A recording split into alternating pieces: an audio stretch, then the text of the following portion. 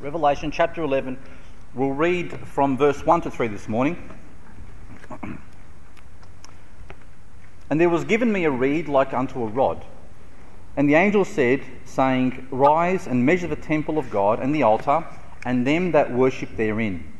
But the court which is without the temple leave out, and measure it not, for it is given unto the Gentiles, and the holy city shall they tread under foot 42 months. And I will give power unto my 2 witnesses, and they shall prophesy 1,260 days, clothed in sackcloth. Let's pray. Heavenly Father, we thank you for this precious time. We can come together and learn from your word. We thank you for this time we've already had to be able to sing songs to you, Lord, that remind us of your precious love for us, to remind us of the sweet salvation that we have and the hope that we have, Lord. And we look forward to the day when the clouds will be rolled back as a scroll and our Lord shall descend for us. Lord, I ask that you bless us now, that you bless me, the speaker, Lord, and that your Spirit would superintend this service, that it may be our teacher and our guide. We ask all these things for your glory. In Jesus' name I pray. Amen. I love those last 2 hymns that we sang this morning. Burdens are lifted and it is well with my soul. It's the very encouraging words. And Jesus is very near. Those are the sorts of things that Christians can cling to. We have a hope that the world doesn't have. There's a lot of fear in the world at the moment.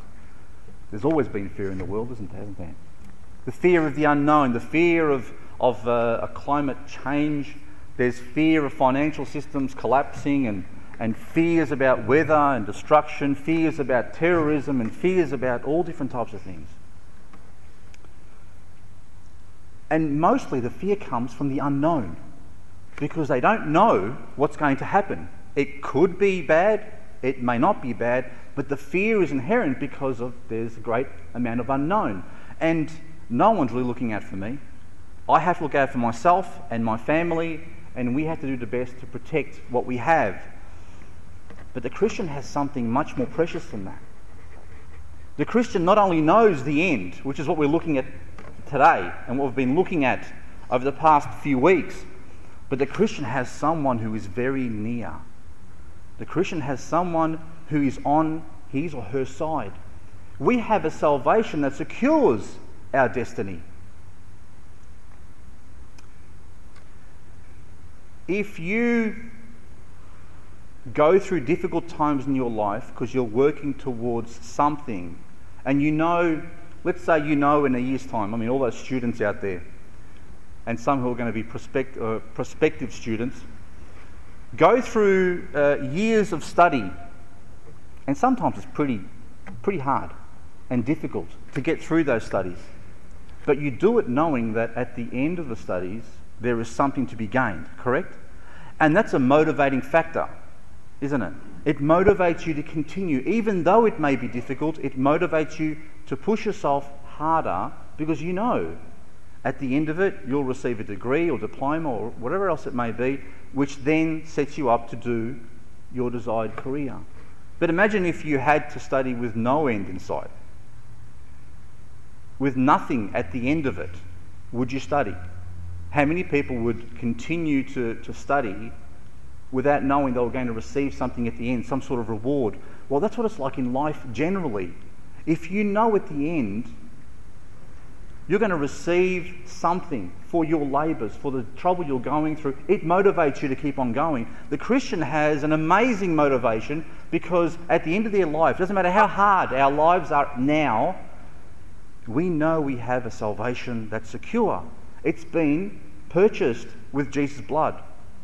So if you're saved this morning, you have a wonderful hope, something that can't be taken away from you. And doesn't matter how many trials and tribulations, and though, as the hymn says, though Satan should buffet, you know what's going to happen. You know that at the end of your life, or possibly before we pass away, that you have a secured place for you. You have someone who loves you now, has paid the ultimate price for you, continues to love you and watch over you, but also that one day we'll be with him And there's no ifs, ands, or buts about that, because Jesus guarantees it.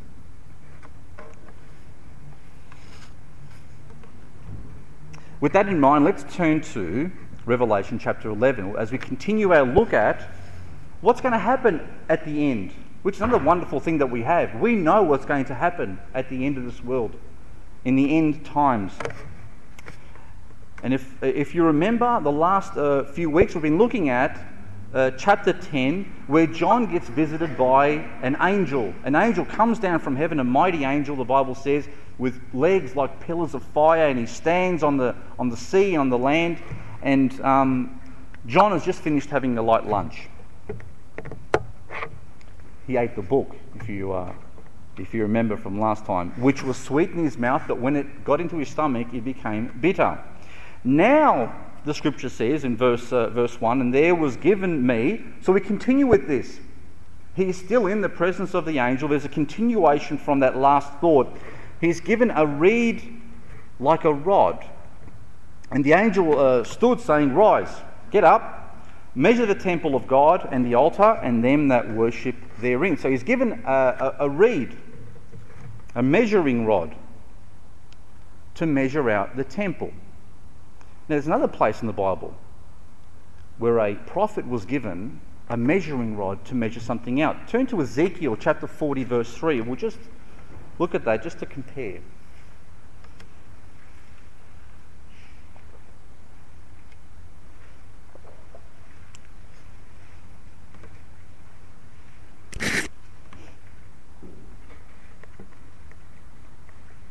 Ezekiel chapter 40 verse 3. And he brought me thither, and behold, there was a man whose appearance was like the appearance of brass, with a line of flax in his hand, and a measuring reed, and he stood in the gate. Now, there is another. That's the other place where a reed is used to measure something. It's amazing when you study prophecy, when you study the prophecies in the Bible, how all these books actually build on each other. Ezekiel, Daniel, Revelation, Thessalonians. These books all lend to the same picture. They just give you different details and they build on each other. Now let's think about the place where we are at the moment, because this is very important that we understand where we are. Where was John in chapter 10? Was he in heaven or on earth? He was on the earth.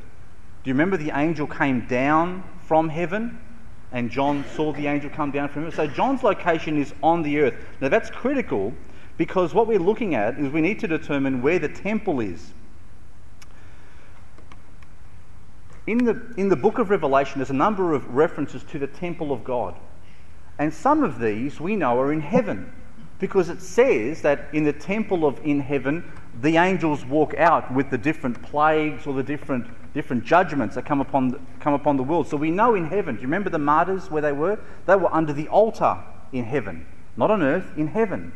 But now John is asked to measure the temple. Now the question is, where? On the earth or in heaven? And if we continue to follow through the thought from chapter 10, it's evident that this temple that John's measuring is not in heaven, it's on the earth. And there's a number of reasons for that.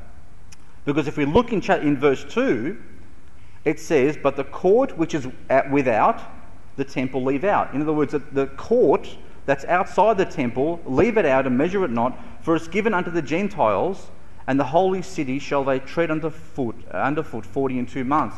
Well, if it's given to the Gentiles to tread, then it can't be in heaven. The Gentiles aren't in heaven treading down the temple. It's not given over to them. So this is the temple on the earth. Is there a temple there now? Is there a temple anywhere now? And the answer is no. There is no temple now. The whole reason that there is a temple, or there can be a temple on the earth, is because Israel was re-established as a nation in 1948. Without that event happening, without those circumstances being in place today, there can't be the possibility of building a temple. If the Jews weren't back in their own land, where would they build a temple? So the whole idea, the reason that all this is possible is because the Jews returned to their homeland in 1948. Now, if we link that together with a foundational verse for understanding the book of Revelation, which is a verse in Daniel, turn with me to Daniel chapter 9, verse 27, so we understand this whole process. Daniel chapter 9, verse 27.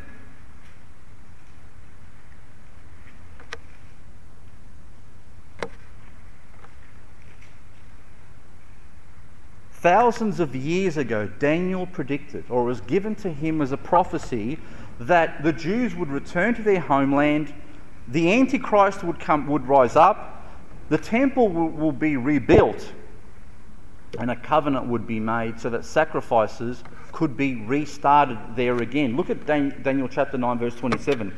And it says, "And he shall confirm the covenant." He, spoken about there, is the Antichrist. "He shall confirm the covenant," which is an agreement, "with many for 1 week. And in the midst of the week, he shall cause the sacrifice and the oblation to cease," which means he will stop it. "And for the overspreading of abominations, he shall make it desolate, even until the consummation. And that determined shall be poured upon the desolate." Okay, what does all that mean? Do you remember the tribulation period is a period of how many years? 7. Okay. Well, he says at the beginning of that verse, "And he shall confirm the covenant with many for 1 week." That week is a reference to this last 7 years, which we call the tribulation period. There are 7 days in a week. There are 7 years in that tribulation period. Okay? So at the beginning of that tribulation period, the Antichrist makes an agreement. He makes a covenant with Israel, that they can rebuild their temple and they can start their sacrifices again. And he is going to make a way so that all the trouble that we see in the Middle East now, all that, the conflicts that we have and wars always taking place, he is going to make some sort of agreement that's going to look like it's going to bring peace. And the Jews are going to be able to rebuild the temple that they are longing to build. At the moment they can't do it. He is going to find a way for them to be able to rebuild that temple. But the problem is, it says, in the midst of the week, which means in the middle part of the week, he shall cause the sacrifice and oblation to cease. He reneges. 3.5 years into the agreement, he does an about face, and he stops them from continuing the sacrifices. And we know what he does is he walks in and he says, "I want you to stop your sacrifices because I'm God myself." At which point, everything goes haywire. Now, does anyone know why there's no sacrifices today? I mean, there are Jews, right? There are millions of Jews around the world, and where do they meet? They meet in synagogues. What do they do in synagogues? Do they sacrifice? No, they don't. They don't sacrifice in synagogues. The only place that the Jews believe that they can sacrifice is in the temple. At the moment, they're being held back from doing that because there is a mosque sitting right on top of where they hope to be able to rebuild their temple. Now, I don't know all the details about what agreement the Antichrist is going to come up with to help them build their temple or arrange they can build their temple, but we know that it's going to happen. So the Jews at the moment meet all around the world in places called synagogues, like churches. They're just simply places of assembly. They meet together, they read from the Torah, from the Bible, the Old Testament, and they pray. They have lessons. They've got preaching a bit like we do here as well. So, after 3.5 years, the beast reneges on his promise and stops the sacrifice and sets himself up as God himself. And the temple is critical to the tribulation period. Remember I said to you the key to understanding Revelation is Israel. Do you remember that God, when the church is raptured out of this world, that God starts with his program with the Jews again. He starts with the Jews again from the beginning of that tribulation period. And then what happens is they build their temple, they restart their sacrifices again, but then the Antichrist comes in and starts making all types of problems. So the temple is critical to this whole period. Now, how special is the temple to the Jews? If they build this thing, how special do you think it will be to them? It's going to be very special. I know there's a number of us that are looking at moving home and buying new homes and that sort of stuff there. Do you think there's any emotional attachment that we have to our own homes? There is, isn't there? When you move from a place that you've been living in, some people don't have any attachment to their homes, by the way. No, there are. If you've been living in your home, if you've grown up in a particular home, right, your whole life, and all your childhood memories are in that home, and there are all the wonderful things you remembered, when you were a child with your family, to sell that home and to move to another home, that may be easier for some and not as easy for others, because people do attach memories, do attach emotion to their place where they live. People get attached to their cars, don't they? People get attached to their homes. Okay, I'm not saying it's across the board 100% like that, but if we've had good memories, I know that when we sell our home, and we know we're ready to move on, we're ready to sell our home, there are going to be some things that I'm going to have to leave behind. There are memories that we have. I mean, all the photos of my daughter growing up were in that home. There are things that I've done in that home, that Mary and I have done in that home, in terms of building and working and doing things that we're going to have to leave behind. And there are many good memories that we're going to leave behind. So we have an attachment to the home. The Jews are going to have a special attachment to their temple. And it's going to be much stronger than the attachment that an average person has for their home. And the reason that the Jews are going to be able to rebuild the temple in Jerusalem is because a war broke out in 1967. You see, when Israel started in 1948, Jerusalem was not on their map. Jerusalem was not under their control. It only happened because of a war where they fought against 4 or 5 other countries and they beat them silly. And it was at that stage, 1967, that they, for the first time, took control of Jerusalem again. And they've got control of Jerusalem at this point. Does anyone remember what happened? Did anyone see any photographs of the soldiers when they walked into Jerusalem and they came to the Wailing Wall? What was the reaction that they had? They cried. They cried. They wailed. They cried when they got back to the western, what they call the Western Wall, and some people call the Wailing Wall. They broke down and cried because after thousands of years, they were in control once again of something remotely close to the temple they used to have. And this wall that they call the Western Wall is only the outside wall of a court that was outside the temple. But it's the last thing left standing. And for them, it's an incredibly special place. The Western Wall. And the reason there's only a wall left over there is because in 70 AD, the Romans went in because the Jews were revolting. Do you remember? In Jesus' days, the Romans were in control. The Jews wanted to revolt and win back, or certain Jews revolted and wanted to win back their independence, so they were in control of their own land again. The Romans came in and levelled the whole temple. From 70 AD, there has been no temple. And that is what the Bible calls the period of the Gentiles. Because from that point, okay, the Gentiles have been in full control of that area. Actually, I'm not sure about that, but they've been in control of that area from 70 AD. The wall is the only remaining structure of the ancient temple of Jerusalem. Inside the courtyard, King Solomon's glorious temple once stood.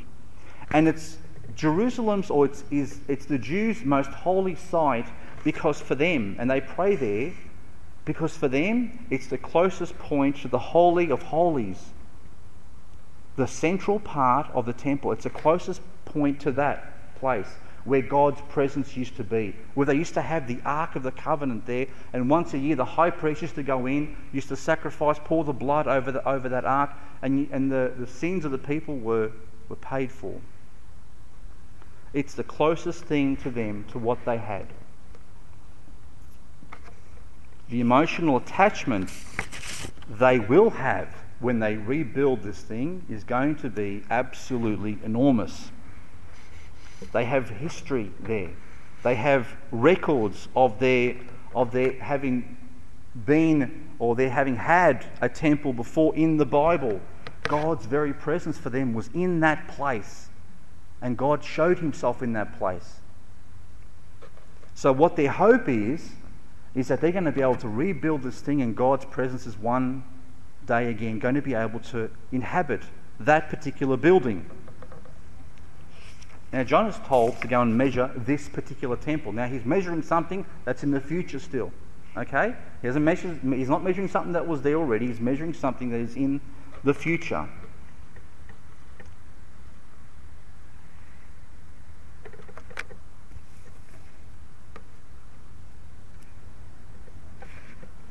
How does he measure the temple? How was he asked to measure this temple? With a reed. Okay, he's asked to measure it with a reed that's made like a rod. During the first century, distances were frequently measured with rods cut to specific lengths. The rods were light and they were made of reeds, something a bit like bamboo that grew very straight and it was very light. Now to us it seems a bit primitive, doesn't it? If you've been measuring something with a fix and you go like this and like that and like that, and it looks a little bit primitive for us. Let me ask you a question. How long is a metre? 100 centimetres, right?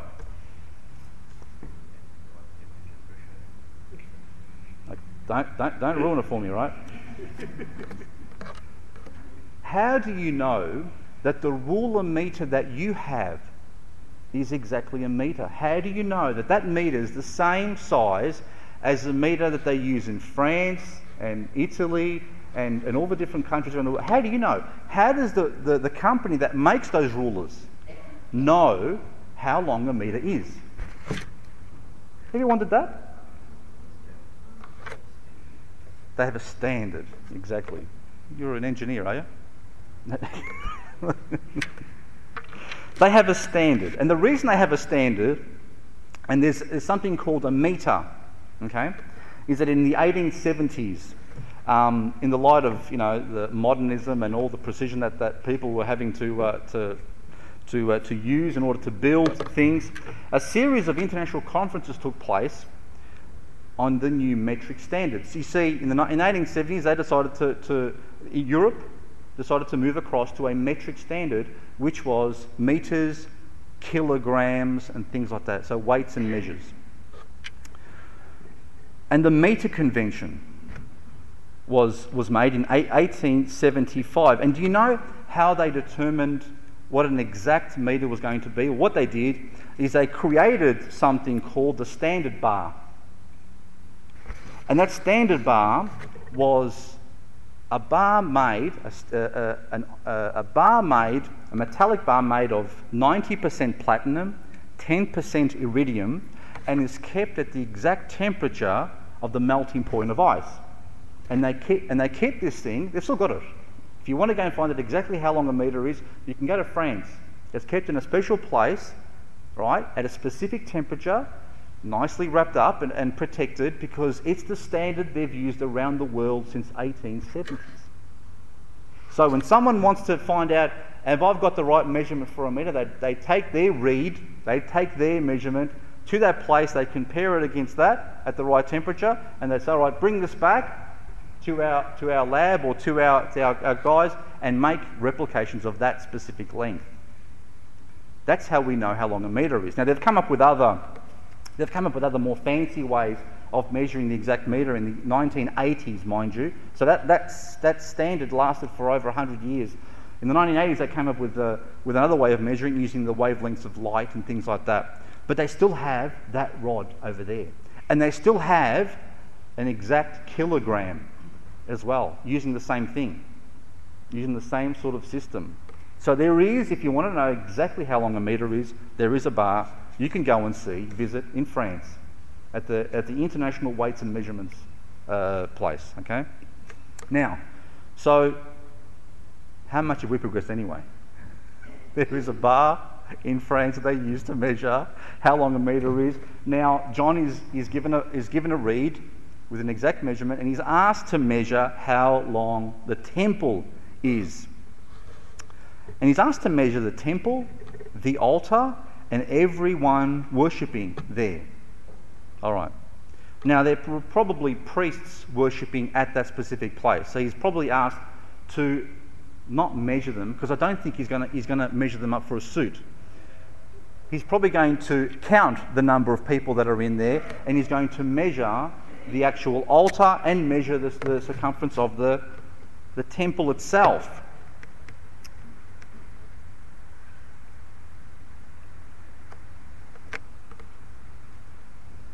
Now, there are only two visions mentioned in the Old Testament where something was measured in that fashion.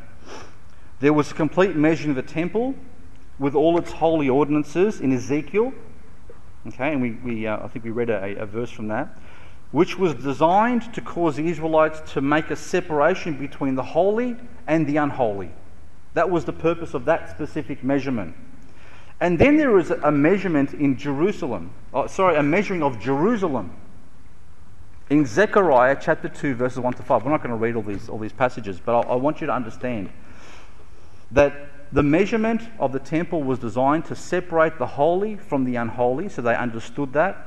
And then the measuring of Jerusalem was designed to show that God would preserve and protect his people in that boundary.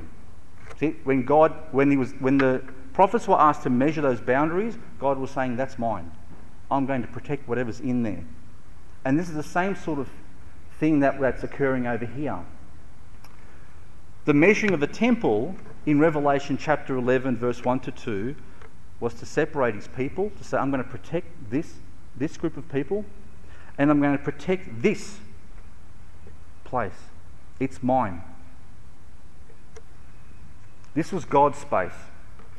And he would protect it from the world, from the Gentiles who would seek to destroy it. Notice how he says the outer court has been given to the Gentiles, but not the inner court. The inner court will be protected. And it wasn't. The inner court, the temple, was not going to be allowed to be trampled down. And it could very well be, if we look at these first three verses, it could very well be that the two witnesses are the ones who do the protecting, because they have a whole lot of special things that they can do. Fire comes out of their mouth. They can call down plagues. They can call any type of thing down. They can cause it to rain, not to rain. So it's possible here, and this is only my thought, that God says at this particular point, this space is mine now, it's not going to be infiltrated, and the two witnesses are put there to protect it and make sure that it's not infiltrated. It's also interesting to note that in the next two chapters, Revelation speaks about the devil and his desire to destroy Israel, and then the rise of the beast, and the second beast, or the Antichrist, who performs all these miracles to fool the world, possibly in direct opposition to the miracles that the two witnesses are performing as well. So Revelation chapter 11 verse 2 says, "But the court which is without the temple leave out, and measure it not, And the reason that John isn't to measure it is because it is given unto the Gentiles. And the holy city shall they tread underfoot 42 months. While God has direct protection and ownership over the temple, he has left the outside court to be trodden down, and the city itself. It's been given over to the nations. The very thing, or the place that the nations it was given for the nations to honour God, God has allowed them to actually trample it down. God has, by his sovereign choice, allowed the outer court, reserved for the Gentiles, to be dishonoured by the Gentiles. And then it says, the holy city shall they tread underfoot 42 months. What does it mean to tread underfoot? It literally means to mistreat or abuse. They abused and they mistreated the holy city. The holy city is Jerusalem. 42 months. How long is 42 months? It's 3.5 years. Exactly. So for 3.5 years, the Gentiles are allowed to trample down the city of Jerusalem and the outer court of the temple. And this numerically is matched in Daniel. You see, Daniel was written a long time before Revelation, and Daniel predicted a future period of human history which he described in a few different ways. A time and times and half a time, 3.5 years. A half a week, 3.5 years. And 1,290 days. So he made those three types of references to the same period. And we find the same thing happening in Revelation. Revelation also makes mention of 1,260 days, time and times and half a time in Revelation 12:14, and 42 months. So there's a connection, a very close connection between Revelation and the book of Daniel. Daniel also predicts that a beast from the sea would arise and persecute the people of God for a time and times and half a time. So the Antichrist will rise up at the... Remember he makes a covenant with them at the beginning of the 7 years, and everything seems peaceful for those first 3.5 years, and then halfway through, he changes his mind and starts to persecute God's people. And for those last 3.5 years, that's what the Bible calls a time of Jacob's trouble. Jacob is another word for Israel, or reference to Israel. Turn to Luke chapter 21, verse 20.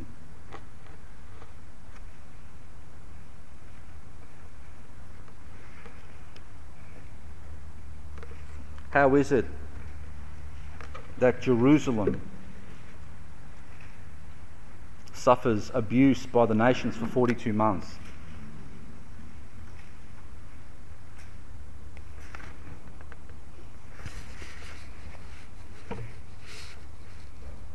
Luke chapter 21 verse 20 says, and this is a direct reference from Jesus. Jesus says, and when ye shall see Jerusalem compassed with armies, which means surrounded with armies, then know that the desolation thereof is nigh, which means its destruction is very close. That happened in AD 70. But it's going to again happen in this particular time, when Jerusalem is surrounded by the armies of the Gentiles. Verse 24, look at verse 24. And they shall fall by the edge of the sword, and shall be led away captive into all nations, and Jerusalem shall be trodden down of the Gentiles until the times of the Gentiles be fulfilled. They were trodden down from the AD 70. Jerusalem was completely trodden down. They've been dispersed into all the world, and now they've gone back to Jerusalem. And the time of the Gentiles finishes at the beginning of the tribulation period. And God starts with Israel again.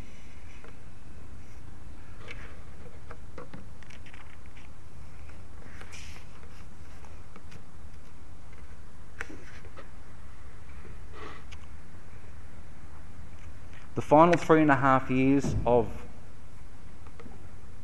the tribulation period is the worst time in history of man. Not only for the Jews, but for all of mankind. It's when God pours out the majority of his wrath upon the world. It's during this period that the ultimate act of abuse on Jerusalem occurs as well.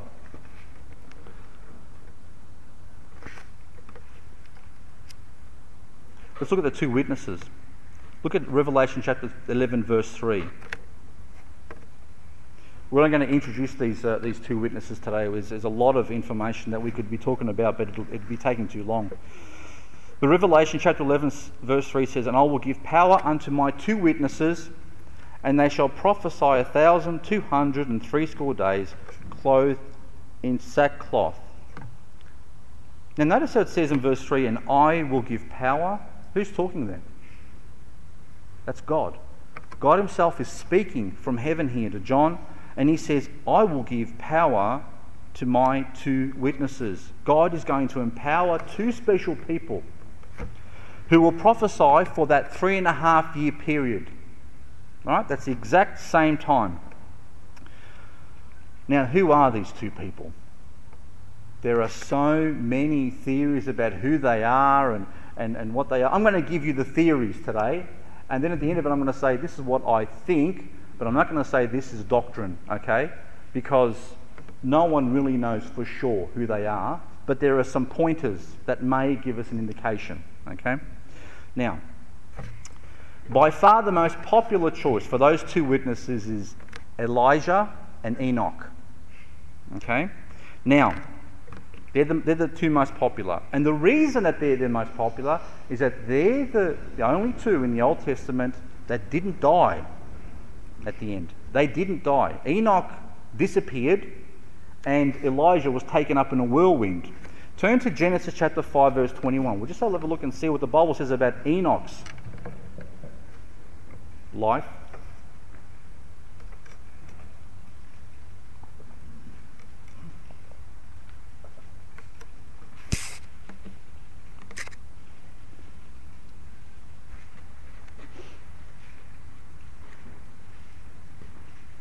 Genesis, right at the beginning, Genesis chapter 5 verse 21. "And Enoch lived 65 years and begat Methuselah.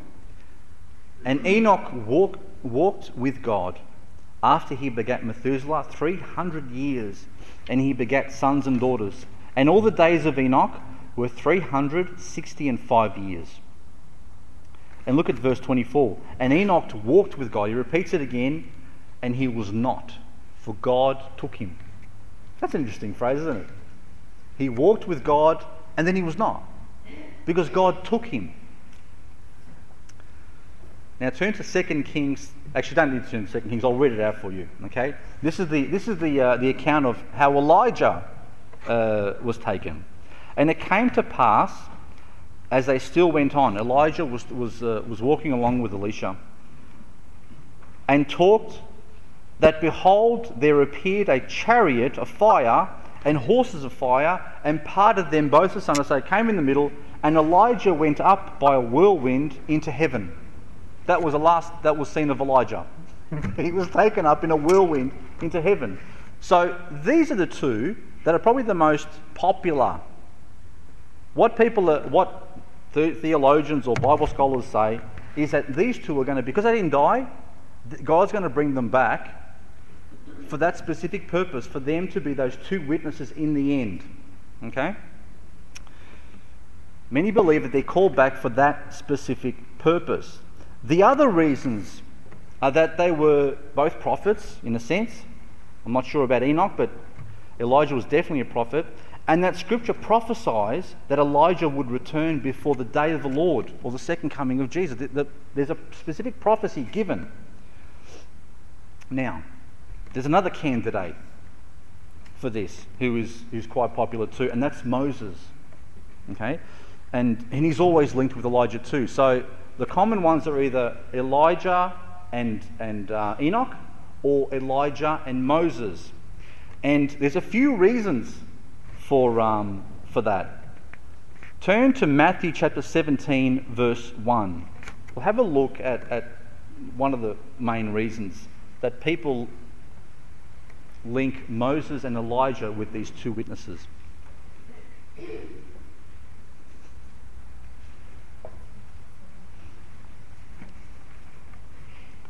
Matthew chapter 17, verse 1. Now, James, Peter, and John have been taken up to a mountain, and Jesus is transfigured. He's glowing in front of them. Verse 1 says, "And after 6 days, Jesus taketh Peter, James, and John, his brother, and bringeth them up into a high mountain apart. And he was transfigured before them, and his face did shine as the sun, and his raiment," or his clothes, "were white as light. And behold, there appeared unto them," who?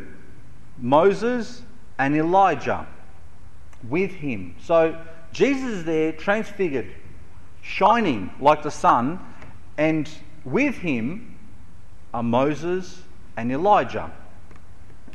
So there's a connection there between Moses and Elijah for whatever reason. We don't know it, why Moses and Elijah showed themselves particularly at that time. The other main reason that people put is that if it's Moses and Elijah, it represents, and these are two witnesses, it represents both the law, Moses, and the prophets, Elijah. And have you ever heard the phrase, the law and the prophets? Turn to Romans chapter 3, verse 20. Well, I'll just have a look at one of those instances. Because if you look at the term the law and the prophets, it's mentioned a number of times in the New Testament especially.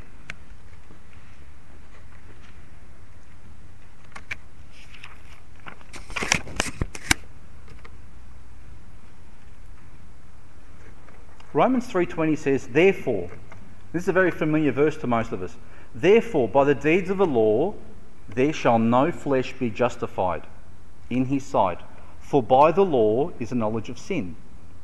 But now the righteousness of God without the law is manifested, being witnessed by the law and the prophets." So the witness is by the law and the prophets. So some people make the connection with Moses and Elijah as representing the law and the prophets being the witness on this earth during that time. Now, there's another really interesting thing that we can look at here, which refers to Moses as well. There's a really interesting verse in Jude. Turn to Jude chapter 1, verse 9.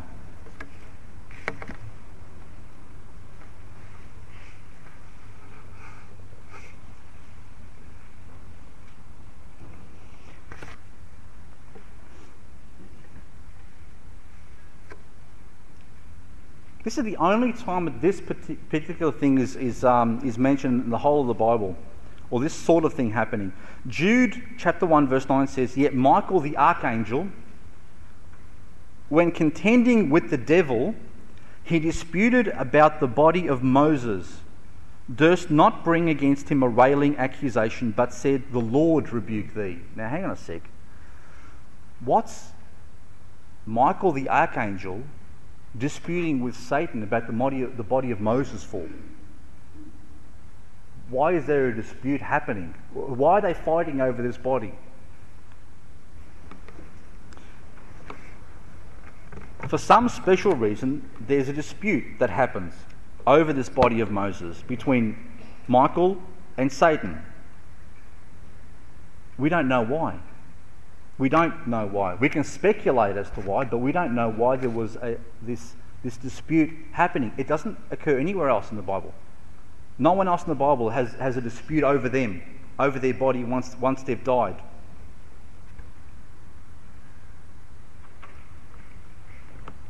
But some believe that there's a dispute because God wanted to reuse the body of Moses.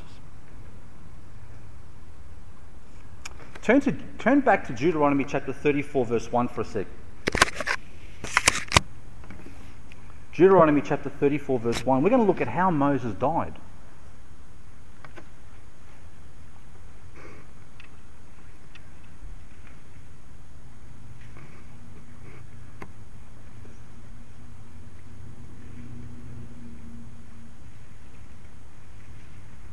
Deuteronomy chapter 34 verse 1. Fourth book of the Bible.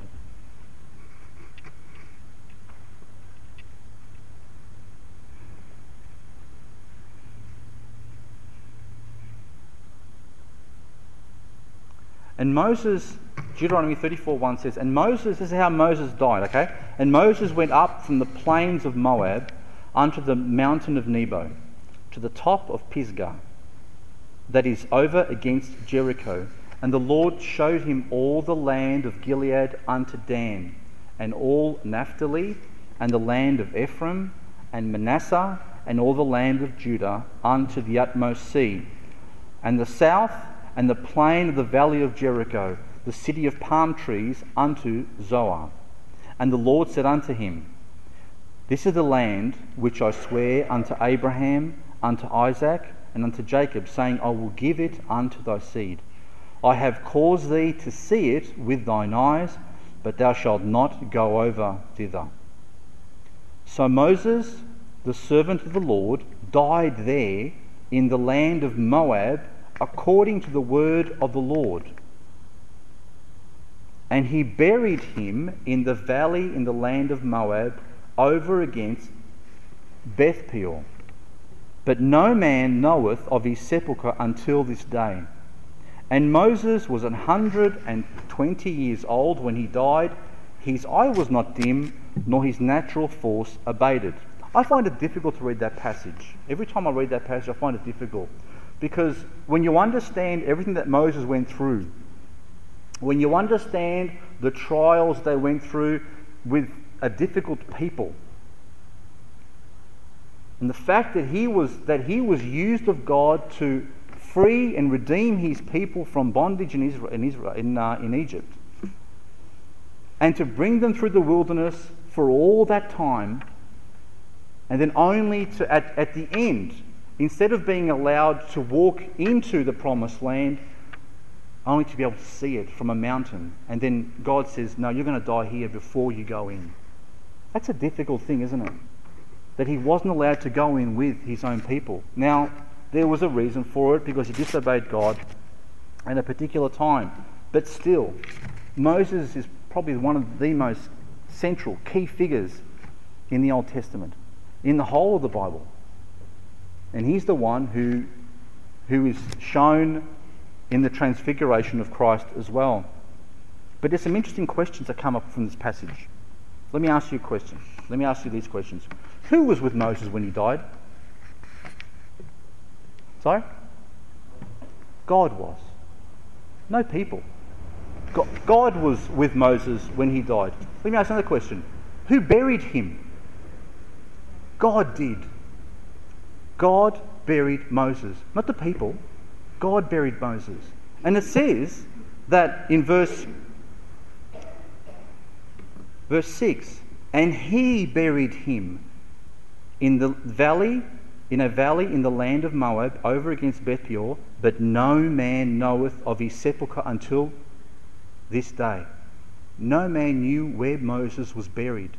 God buried him himself. Now, let me ask another question. How frail was Moses when he died? He wasn't. It says, look in verse 7. He was 120 years old when he died, and it says his eye was not dim, and it says that his natural nor his natural force. So this fellow was 120 years old. He could see as well as any of us, because God was able to show him all those lands. To be able to see all those lands from the top of that mountain, he must have had fairly good eyesight. And it says that his natural force, his strength, was not diminished at 120 years old. So what did he die of? The Bible simply says that he died by the word of the Lord. The Lord says, now is your time to die. I find that strange, don't you? I find it strange that God says, you're going to die at this particular place and this particular way, with no natural way to actually die. He wasn't killed. It doesn't say he had a heart attack. It just says he died, and then God buried him somewhere where no one else knows, and he was in perfect health by the looks of it. So, next thing we find out about Moses is that he appears with Elijah on the Mount of Transfiguration. Possibly Moses spending all that time in God's presence maybe made him very fit, or kept him naturally young. or kept his force unabated, or kept his force strong and his eyesight good. Remember, he was 40 days on that mountain with God, and he came down. How was he looking when he came down from that mountain? He was glowing, literally. They were scared of him when he came down off that mountain.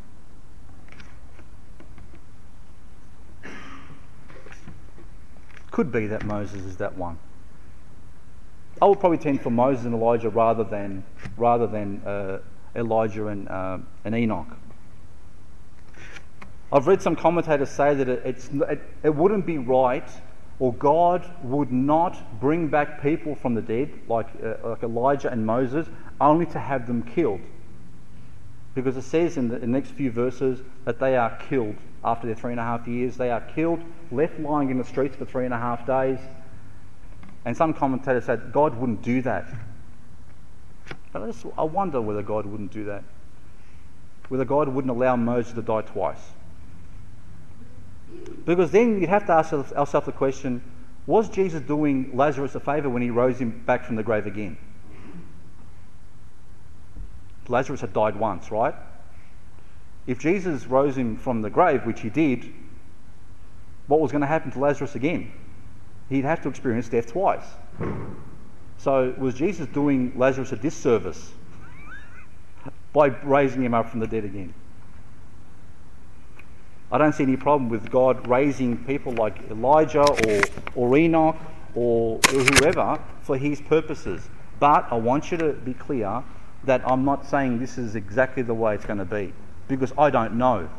I know that there are certain specific things. All we do know about these two people is that they're going to be faithful to God, they are going to be witnesses to this world, and they are going to do things that a lot of other people have never been able to do. The other reason that people use for the link between Moses and Elijah is that the type of miracles these fellows do matches a lot of what Moses and Elijah did, with plagues and things like that, and not allowing it to rain. Okay, so to say the truth, I don't know. It's interesting to talk about, but we can't say specifically that this is exactly who these two are going to be at this particular point. I want to finish up with a note on Elijah and his ministry. Turn to Malachi, chapter 4, verse 1.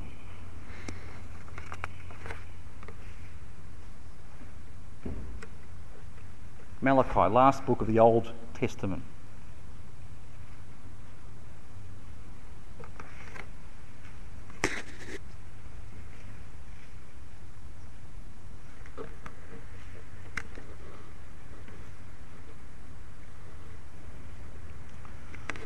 Malachi 4:1, the last chapter, the last book. It says, "For behold, the day cometh that shall burn as an oven, and all the proud, yea, and all that do wickedly shall be stubble. And the day that cometh shall burn them up, saith the Lord of hosts, that it shall leave them neither root nor branch. But unto you that fear my name shall the Son of Righteousness arise with healing in his wings, and ye shall go forth and grow up as calves of the stall, and ye shall tread down the wicked, for they shall be ashes under the soles of your feet in the day that I shall do this, saith the Lord of hosts. Remember ye the law of Moses my servant, which I commanded unto him in Horeb for all Israel, with the statutes and judgments. Behold, I will send you Elijah the prophet before the coming of the great and dreadful day of the Lord. And he shall turn the heart of the fathers to the children, and the heart of the children to their fathers, lest I come and smite the earth with a curse."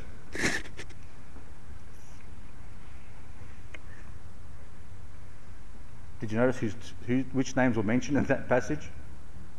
Before the fearful and dreadful day of the Lord, he mentions Moses and Elijah. He mentions Elijah specifically as coming back, but for some reason he mentions Moses as well. Maybe another indication.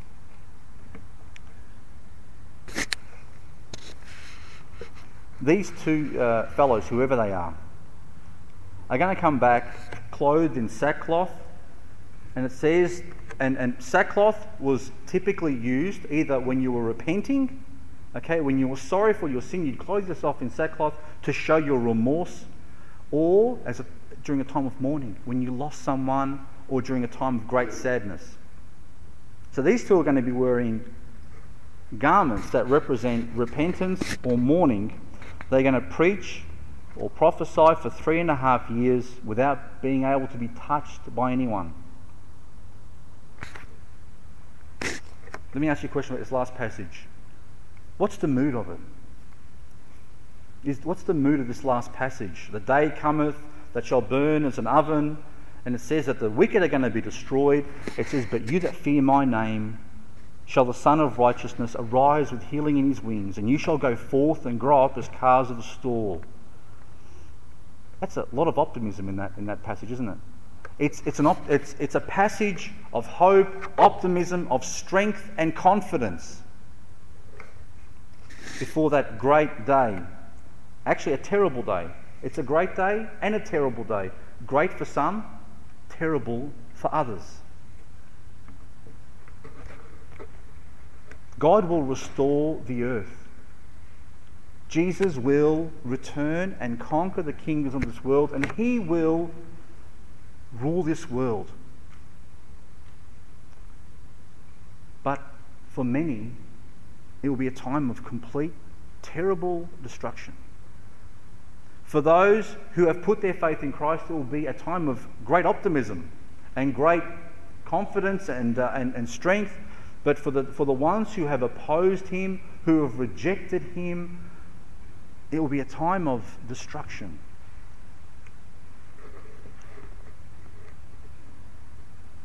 Where will this earth be? Where will the individuals be during this time? Where will our families be? Our friends be? If we aren't here during that time, where will they be? Will they be looking forward? Will they be saved during that time, so they're looking forward to the return of Christ? Or will they be in fear?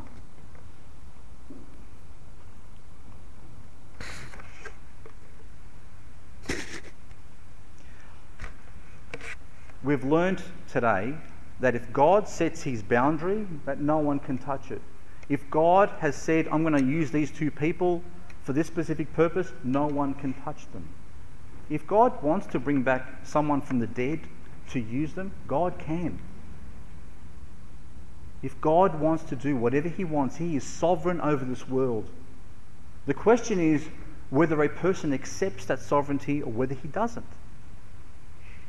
If you accept that God is indeed king, that God is the ruler of this world, then you have nothing to fear. Because the Bible then says that you are under his care, that you are under his protection. He is watching out for you, and he will secure your destiny so that in the end you have nothing to fear.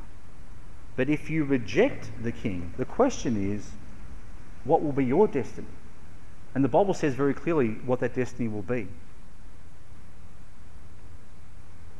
It will be an eternity in hell. The question for us is, what sort of witnesses are we during this time? These two witnesses will be specially chosen to witness to the people of this world during the tribulation. Do we understand that we have been specially chosen to be the ambassadors of God in this world? There will be families and friends of ours who will go through this difficult time, this terrible time. What have we done, one way or the other? Have we spoken to our friends? Have we warned our families? Have we claimed God for ourselves? You see, God has claimed this, or will claim this world for himself. There's going to come a time when Jesus returns that God will say, that's enough. Enough of the devil's, of his antics and his rampaging and his deception and the fact that he's the God of this world. God's going to say, enough is enough. I'm going to claim this back. This is going to be completely mine. I'm going to be in control of everything now. God can make a claim over this world. God can make a claim over you and me now. But he won't claim you and me unless we claim him. God allows us the freedom to be able to say, God, I claim you as my King. The question is, who have you claimed today? Have you claimed Christ to be your King today? And if you are you a witness for him? Let's pray. Heavenly Father, we thank you once again for this time. We ask that you now bless us as we spend some time in fellowship and we go back to our homes. Lord, watch over us during this weather, Lord, that we may not be hurt, Lord, and Lord, use us for your protection, for your glory, Lord. I pray that you use us to be able to be the witnesses that you want us to be, that we are moulded into the image of your Son, and that we boldly share and proclaim your gospel in this world. Help us to redeem the time for the days of evil. And Lord, help us to be faithful witnesses. In Jesus' name I pray. Amen. Brother Don, would you come and share the last on this, please?